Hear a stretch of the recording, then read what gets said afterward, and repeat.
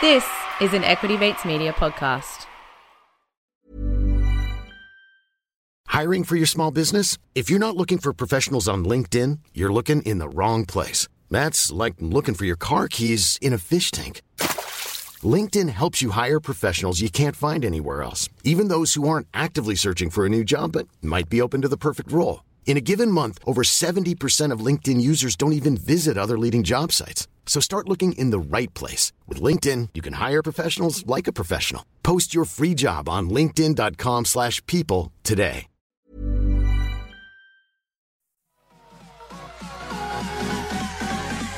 Equity Mate. I will say this about investing. Everything you do learn is cumulative. What I learned at 20 is useful. Equity. Welcome to another episode of Equity Mates, a podcast that follows our journey of investing. Whether you're an absolute beginner or approaching Warren Buffett status, our aim is to help break down your barriers from beginning to dividend. My name is Bryce, and as always, I'm joined by my equity buddy, Ren. How are you going? I'm very good, Bryce. Excited for this episode. We've got a lot to cover. It always feels like there's a lot to cover, and it feels like things are constantly changing. Last week in markets, it was China and Evergrande. Now it's the global energy crisis. What's it going to be next week? Who knows, Ren? That's the beauty of markets. They're always changing. But in this episode, we're going to be looking at the changing performance metrics at Woolies, breaking up the Facebook and Google ad duopoly, and the world's biggest plant that is now pulling CO2 directly from the air, and the interesting investment opportunities that may be around that. But to start with, Ren, we both want to just have a chat about where we're currently standing on our side when it comes to investing. So this is unsponsored, but we both use a NAB product, Equity Builder. And I mentioned to you that I had upped my limit, so I'd borrowed more money, and you had some strong thoughts about what I should do with it, and I figured we should just save it and we can talk about it on the podcast. I didn't have strong thoughts about what you can do. You can do it whatever you want. You have strong thoughts about what you're going to do with your money. No, I have conflicting thoughts. Okay. Yeah. Because I also have cash sitting in my Equity Builder. Yeah. Well, and like, it's a funny time in markets. You know, there's always reasons to be nervous. You know, I mentioned Evergrande last week, this energy crisis this week. We're seeing a lot of records being broken around the world. In the US, you know, we've seen all this chat about speculative trading and things being at a top. And there was recent reporting from the Wall Street Journal that this year's been a record year for options trading. 9 of the 10 biggest options trading days in history happened this year. The value of options is actually now bigger than the total value of the stock market. So like, on one hand, there's like, is there all this speculation? On the other hand, ETFs have had a massive year. They've had a record year. I think they broke the record in July for the most inflows in a year. So it took them 7 months to break the previous record. Wow. But, you know, countering that speculative narrative, the biggest inflows have been to VOO, which is Vanguard's S&P 500 product. That seems to indicate a level of sensible investing. Bond ETFs are having a record year. Property prices around the world are having a record year. You look at all that, you look at these rolling crises, there's a lot of reasons to be uncertain. So I'm excited to hear what your thoughts are and to try and figure out what I'm going to do with this money as well. Well, for me, it's actually more around the product itself. So you've got to invest in minimum chunks, and you can't like dollar cost average or anything like that. So you've got to like have a pretty high conviction of what you're going to be investing in. And then, of course, there's a payment period in which you're going to be paying it off. You could dollar cost average. In $10,000 chunks. Yeah. You could borrow a lot. Yeah, if you wanted to borrow $200,000 and do that, for sure. But you can't do your whole, you know, 500 a fortnight or whatever it may be. And the original reason or the attraction for this product, for me particularly, was having the ability to invest in managed funds, because this product not only gives you access to listed products, but gives you direct access to managed. And I think the important context here is that most managed funds have a minimum investment. Have minimums. And without borrowing money, we don't quite have the financial means to hit. Well, the liquidity to do so. Yeah, the liquidity to do so. However, since then, Well, since then, the market has also just gone ballistic. Yeah. And so a lot of managed funds are struggling to keep up. Yep. But also a lot of managed funds are now creating listed products. Yeah, so yeah, that yeah. accessibility issue is now not as prevalent as it was before. You don't need a minimum to get access to, the Magellans and other funds here in Australia. And it's obviously playing out around the world as well. And so then we also have a number one policy here that we hate fees. And so when you kind of combine all of that together, it sort of begs the question for me, if you're going to take this long-term approach and a leveraged position, I'm just tossing up now between just going into that ETF mode and I don't need the managed fund. I can't justify paying the fees because the markets are giving seriously adequate returns. Yes, if things are risky at the moment, maybe that is the time to think about managed funds. If the market were to turn, they might be able to manage the money better. But then I also consider, well, what is my existing portfolio and do I just double down on what I've got because I'm really happy with my current structure and just leverage it even further because I've got a number of leveraged ETFs in there. So basically, to summarize, you've borrowed money. Your choices are putting it in managed funds, listed ETFs, or listed investment companies, and you don't know what you're going to do. Well, yeah, but I think the product that I want to put it in doesn't exist. What is it? It's like the bottom half of the NASDAQ.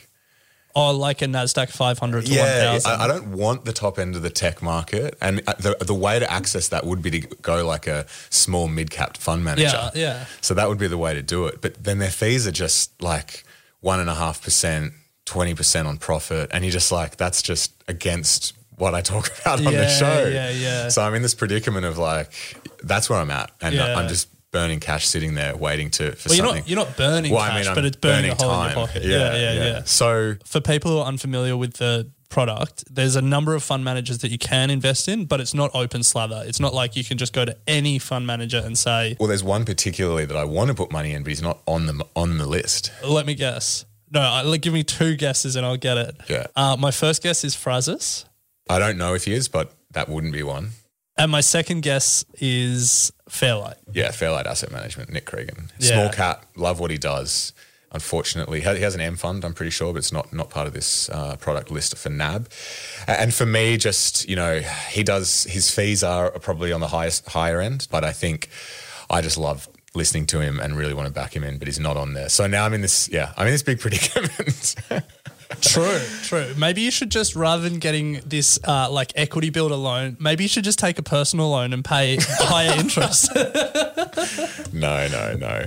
So that's kind of where I'm at. I'm slowly working through it. I'm enjoying the process of working through it. It's led me to really consolidate a lot of my portfolio, to be honest. I did a real deep dive on a lot of the ETFs, way too much overlap.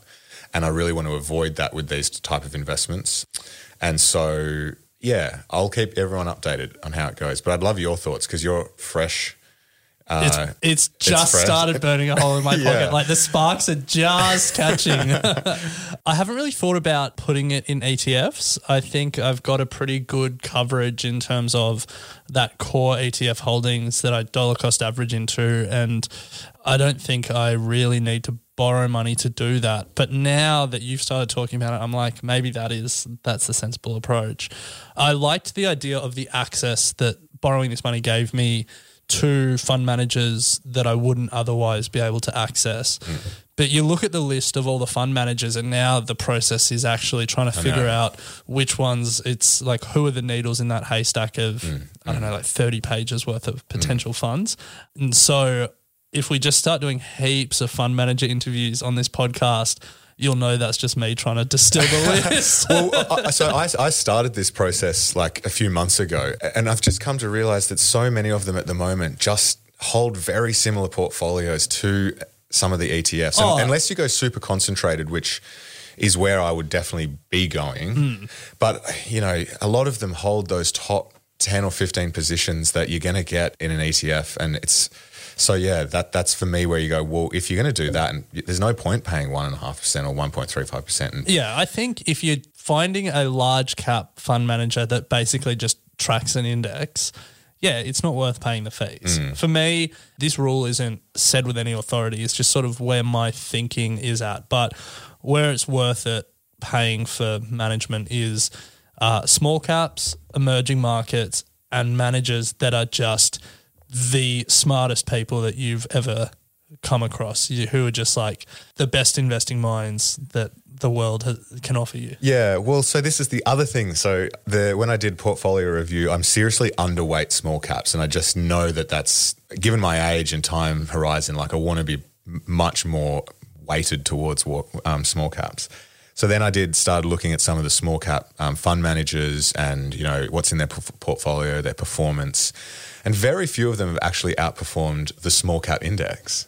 So if you just, because I was going to say very few of them will have outperformed the general index, but that's just because Facebook, Microsoft, Apple, Amazon just are setting an unrealistic benchmark. But the small cap index has been pumping it, like it's up 46% or something ridiculous. Yeah, but that's my point. It's like to outperform that, like you may as well just take the ETF. Why don't you just put it in a small cap ETF? Well, that's exactly where I'm at. It's just I don't love the idea of a small cap ETF though, because for the gems, there's also a number of duds. Of course, yeah, of course. But you're going to catch the gems as they come through, and the duds are going to ideally be weighted towards the bottom of the ETF, and you're going to get... No, but some will start as a top weighting. Some may have fallen out of the ASX 200 into the small cap index, and they'll keep falling. But I think what I'm just getting at the moment is we're just in this really interesting dynamic of the market where everything's just going nuts, and so it's just hard to really differentiate between good management versus like index at the moment, because for so long the index has just been pumping it that the value of a fund manager, I think, has just dwindled. Yeah, but no offense to all fund managers out there. No offense to all fund managers out there. But I feel like that's exactly the conversation that happens before fund managers start to become really important. And that's exactly. What's that saying? You don't know who's swimming naked until the tide recedes or something? Well, yeah, it's not before the tide comes in, that's for sure. Yeah. And right now, like, it's high tide. Like, everyone is just how many metaphors can I mix here? It's a rising tide is lifting all boats. Yeah. But at some point that tide will come out. Yeah. Let's keep each other updated on what we do here. Yeah. Do you have anything more to add? Nah, except if NAB Equity Builder want to throw us a sponsorship for that unsponsored plug, you know where to get us. Well, speaking of keeping the finger on the pulse and updated, Ren, I mentioned a couple of weeks ago that I was invested in an ETF. KRBN is the ticker. It follows the carbon price. Yep. I got in on the 24th of August. I'm currently... Was CRBN taken as a ticker? Look, I didn't email them. I didn't email them. No, I think it's named after the company, which is Crane Shares. Okay. Yeah. But anyway, we're not here to discuss the name. It could have been better, CRBN. I bought it on the 24th of August, currently up 11.5% at the time of recording. It's a pretty volatile ETF. It has been up as much as 22% in the last month or so. But it's now obviously meant, as we talk about in investing, that once you're in, you get involved in the kind of topics that you're invested in, and I've kept my finger on the pulse. So you now finally care about carbon in the atmosphere? Yeah, I'm now ESG, baby. And I saw a pretty interesting news article the other day around carbon capture and what's going on in that space. And sort of just to recap, carbon capture is all about capturing the CO2 before it enters the atmosphere, taking it out of our atmosphere. And that's pretty crucial for us to hit. Sorry, there's two separate technologies. There's carbon capture where you stop it going in the atmosphere. There's a whole other, field where it's like actually removing it from the atmosphere. So we probably shouldn't conflate the two. Yeah, sure. Well, then this would be carbon recapture. Where you're taking it out of the atmosphere. Oh, it's actually taking it out of the atmosphere? Yeah. Well, it's taking it out of the air. Okay. Yeah. And this is pretty crucial, we know, to getting towards carbon neutral. So it's a project by a business called Climeworks, and the project is called Climeworks Orca, and it's the biggest direct carbon capture plant in the world. It's in Iceland, and what it does through fans the size of humans, they say, it literally sucks the air. Fans the size of humans doesn't actually sound that big. Yeah, I know. But anyway, it could be bigger. Yeah. I think there's many of them. Yeah, like fans the size of buildings would be impressive. Oh, we're not going that big, no. And what it does, it sucks air it sucks in air and removes carbon. They say it can remove up to 4,000 tons of CO2 a year, and it then stores it underground, turns it into rock essentially. But that's a really small fraction of the 33 billion tonnes of carbon that we are emitting each year. So it's a small step towards a large problem. A human-sized fan on every home. It takes, as I said, carbon dioxide from the air, injects it underground where it mixes with water, and eventually they turn it into rock and it locks away the carbon. We've really gone full cycle. For 200 years, we dug up the rocks and turned them into carbon and released them in the atmosphere, and now we're pulling it back and turning them back into rocks and bury them underground. Yeah, there you go.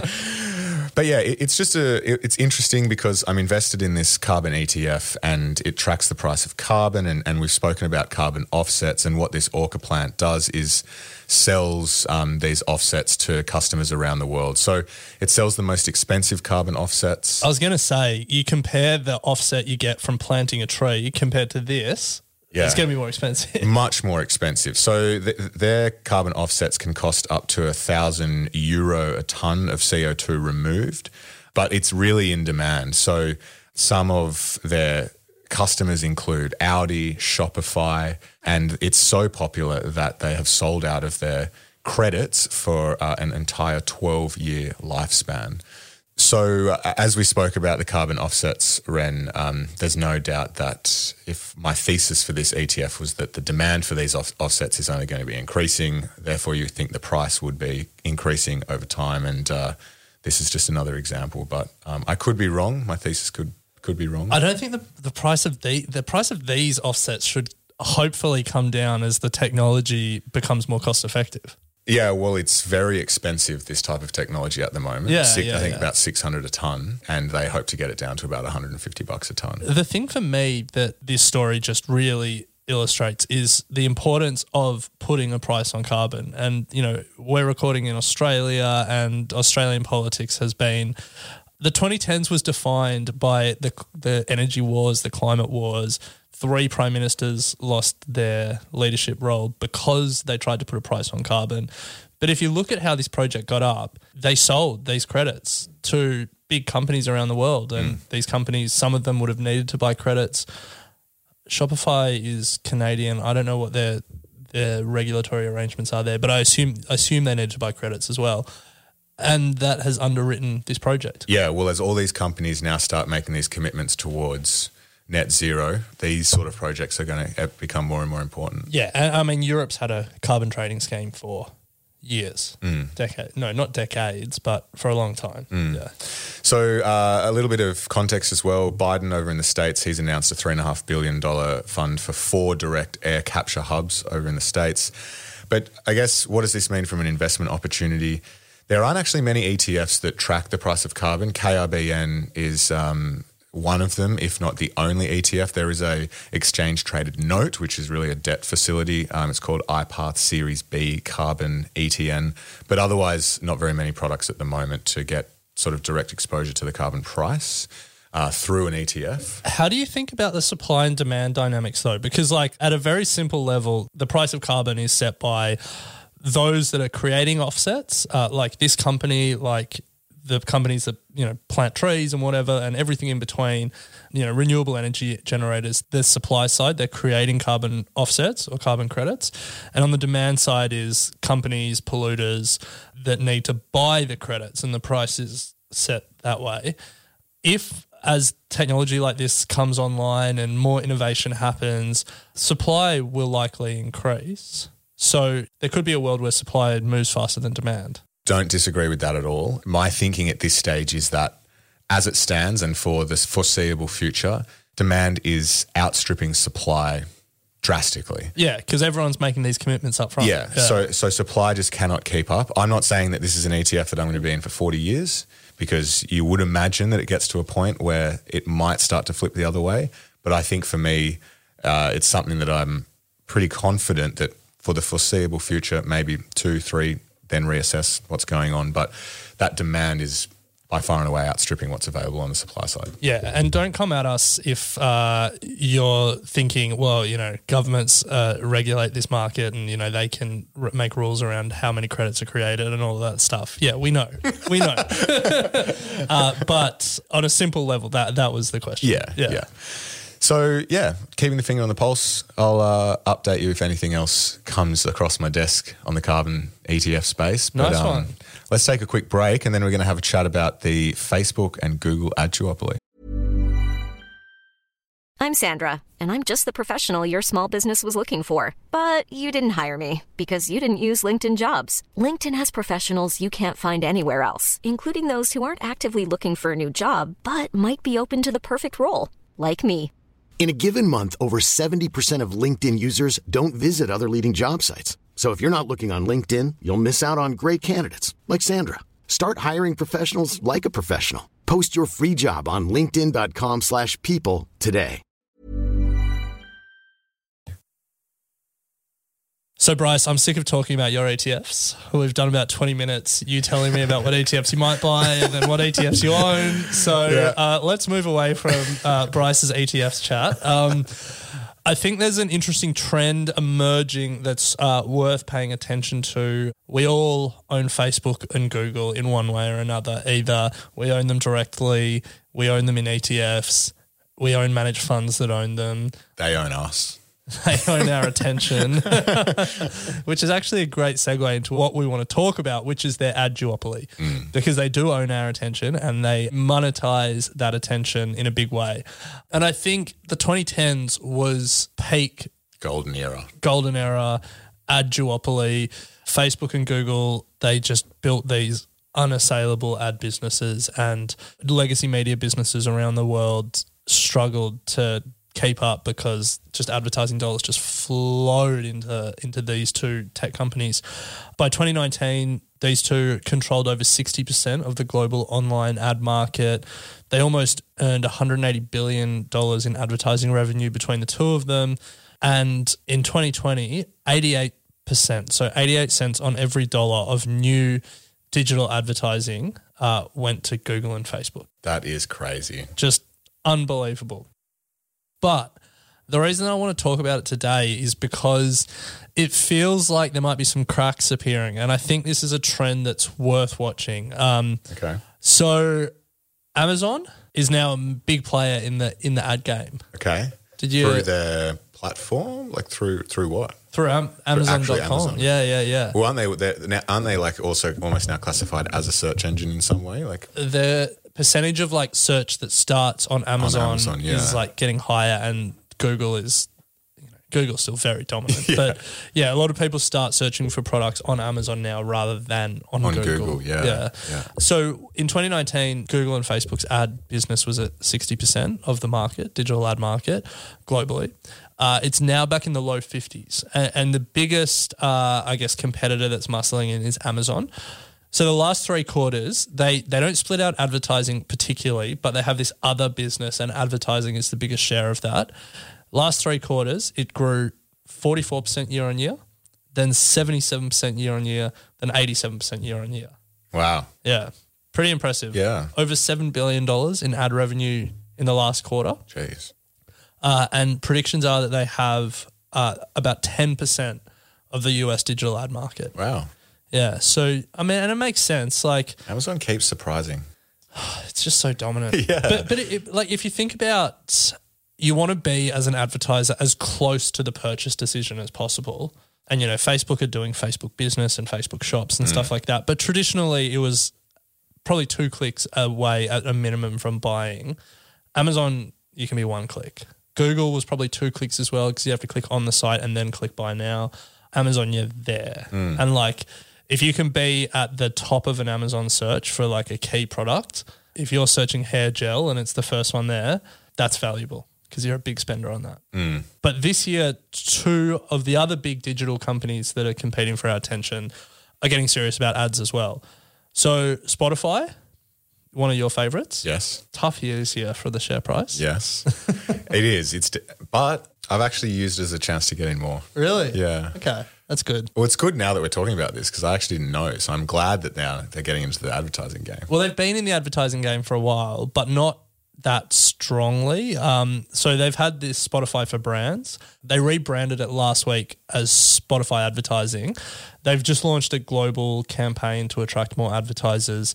And their biggest challenge has been inventory. Like they haven't had enough ad inventory, because if people are paying for Spotify and then podcasts have their own ads inserted before they actually get to the platform, or like you play it on the platform, they're getting serious about advertising. They're building a whole bunch of new features, and maybe we're biased, but I feel like audio advertising is a lot more effective than search advertising. Interesting. Yeah. Harder to track. A lot harder to track. A lot harder to track. Yeah. Their whole thing is like they can be very contextual with the advertising. Like if Spotify know you're cooking because you're playing your Cooking music. the music that you play when you're cooking, or you're like listening to a podcast recipe, or whatever it is, they can hit you with context specific ads. Yeah. Probably a better example is like if they know you're exercising. Listening to a recipe.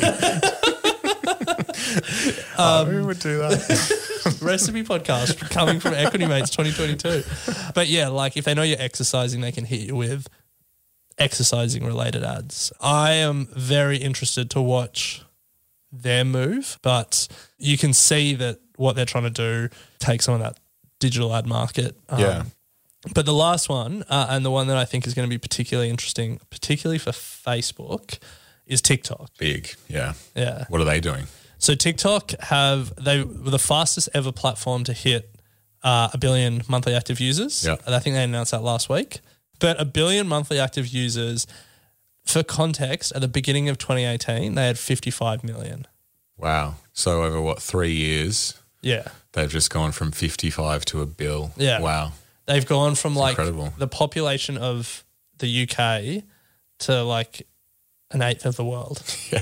Yeah. Jeez. Full credit. They have twice as many users as Snap. They make about a third of the advertising revenue. Wow. Seriously under-monetized. Yeah. So they're building a whole bunch of new features and tools. Apparently they have 1,400 job openings at the moment.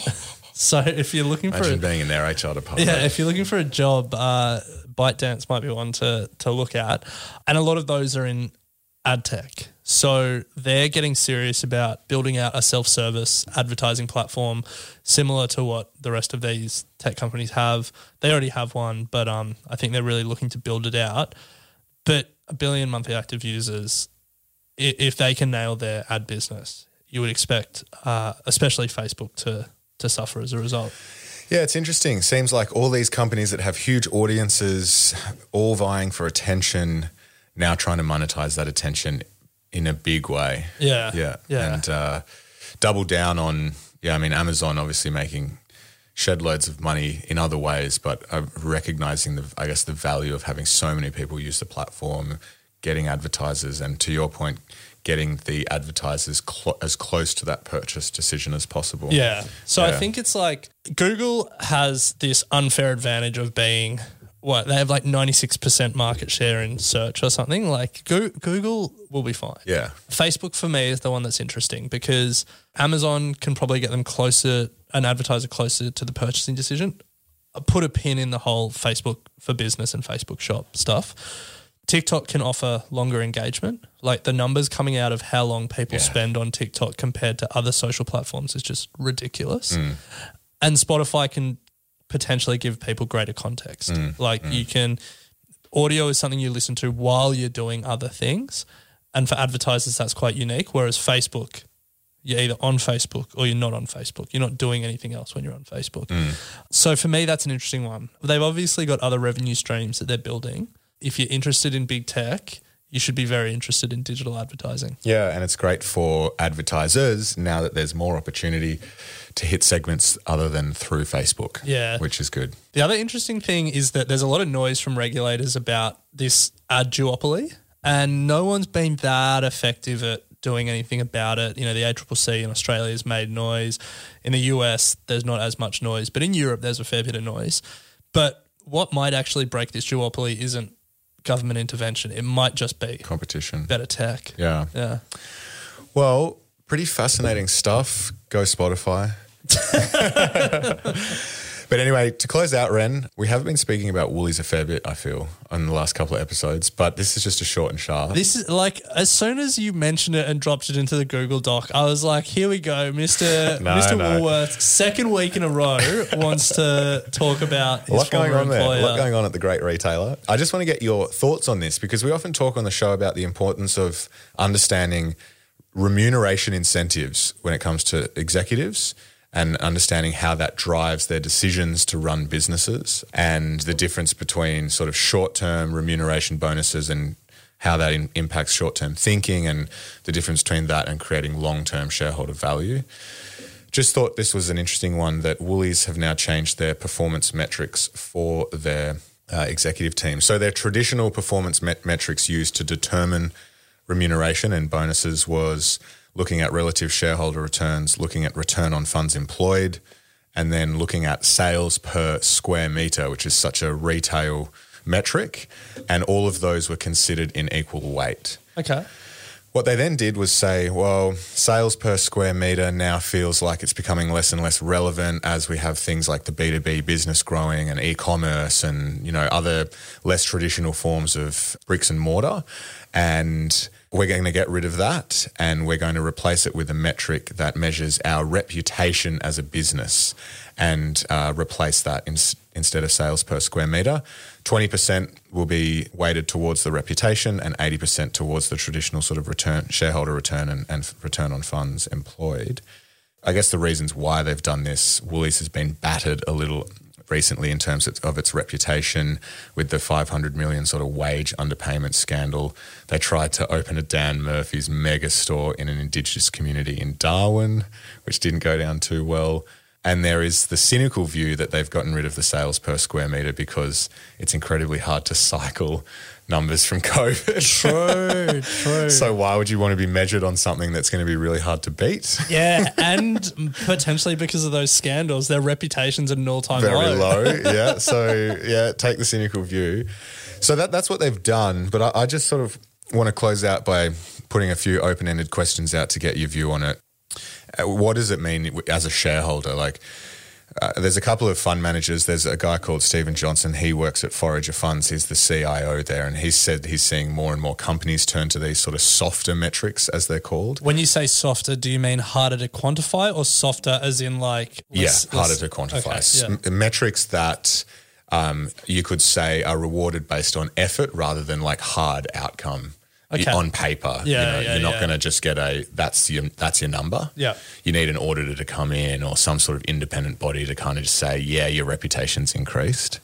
I'm sure they would define how they're going to measure it. Of course, it would be like, like, of course they will. Yeah. Net promoter scores or something like that. Yeah, but it's not as hard and fast as say a return on shareholder capital or whatever. Yeah. So, I guess the question is, as an investor, is this good? Do you think it is going to be better for shareholder value? Is it going to get the desired outcome of actually improving reputation in the business? Because for me, I understand where they're coming from, but it is just going to be it's going to be hard to measure. And I think like sales per square metre, results in shareholder value. Like if you're increasing sales per square metre, or if you're increasing whatever the hard metrics are, that generally speaking, that's going to result in some sort of shareholder value. Harder to quantify whether or not a great reputation does result in shareholder value is one way to look at it. It's one way to look at it. I like the fact that companies are thinking about this. And I think, incentives matter. That's a truism if there's ever been one. But when we're talking about executives that could be in line for millions of dollars worth of bonuses, these incentives influence behaviour. Yeah, sales per square metre makes a lot of sense, but it also could incentivize, the wrong behaviour if you're trying to close stores that you could turn around, but it's like sack the square meterage, jack up the sales number by keeping higher performing stores. It's like, is that a long-term investment? Or like getting ahead of population growth and saying, we're going to open stores that will start by doing 200 grand a week in sales, but we know as population density improves around it, they can get to 1 million. Well, maybe that population density will happen in 5 years and I'm on a 3-year contract as CEO and I'm planning to retire after that. So I'd rather just take the money now. So like every incentive that you build has multiple dimensions to it. In the same way, this reputation, like maybe that will really engender long-term thinking about like, we've got scale across Australia. We now want to focus on people loving Woolworths. Yeah. So if they live closer to a Coles, they'll have a brand affinity to Woolworths and they'll drive that extra 5 minutes to get to a Woolworths. And like maybe that is building long-term value.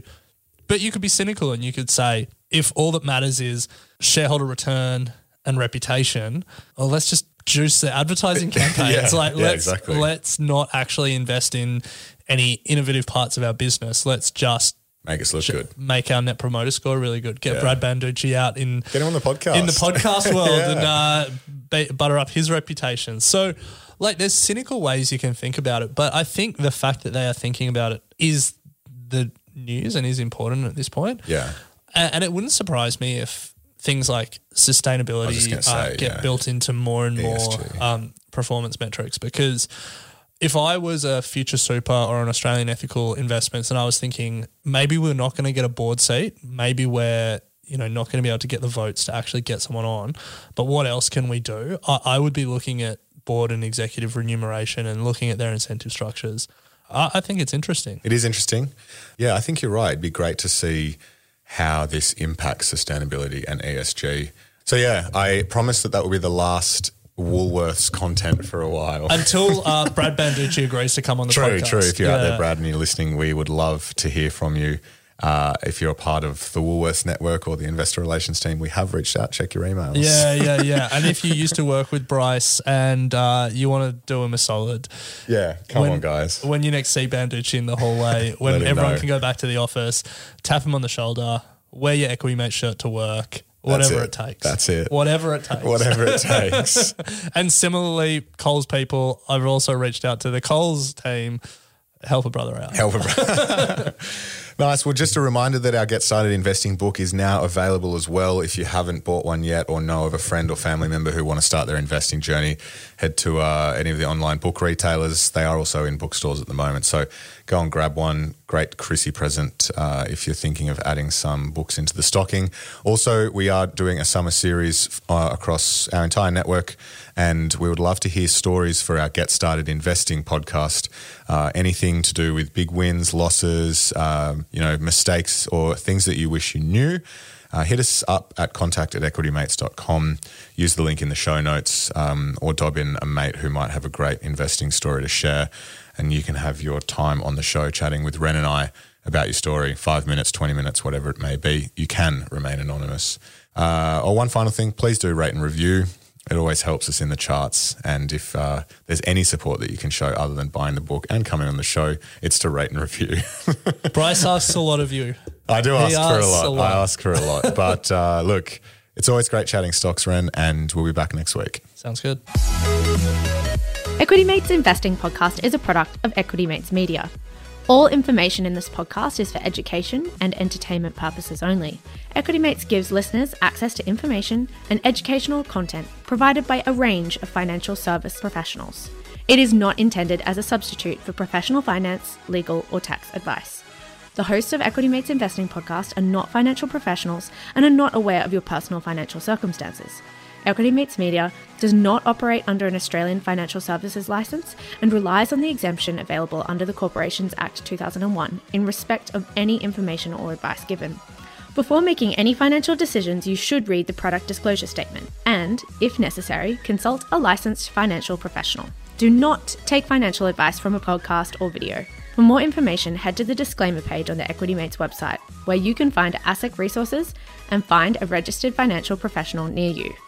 In the spirit of reconciliation, Equity Mates Media and the hosts of Equity Mates Investing Podcast acknowledge the traditional custodians of country throughout Australia and their connections to land, sea and community.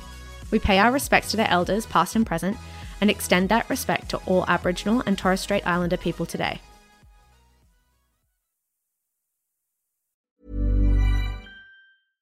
Imagine the softest sheets you've ever felt. Now imagine them getting even softer over time. That's what you'll feel with Boll & Branch's organic cotton sheets. In a recent customer survey, 96% replied that Boll & Branch sheets get softer with every wash. Start getting your best night's sleep in these sheets that get softer and softer for years to come. Try their sheets with a 30-night guarantee. Plus, get 15% off your first order at bollandbranch.com. Code BUTTERY. Exclusions apply. See site for details.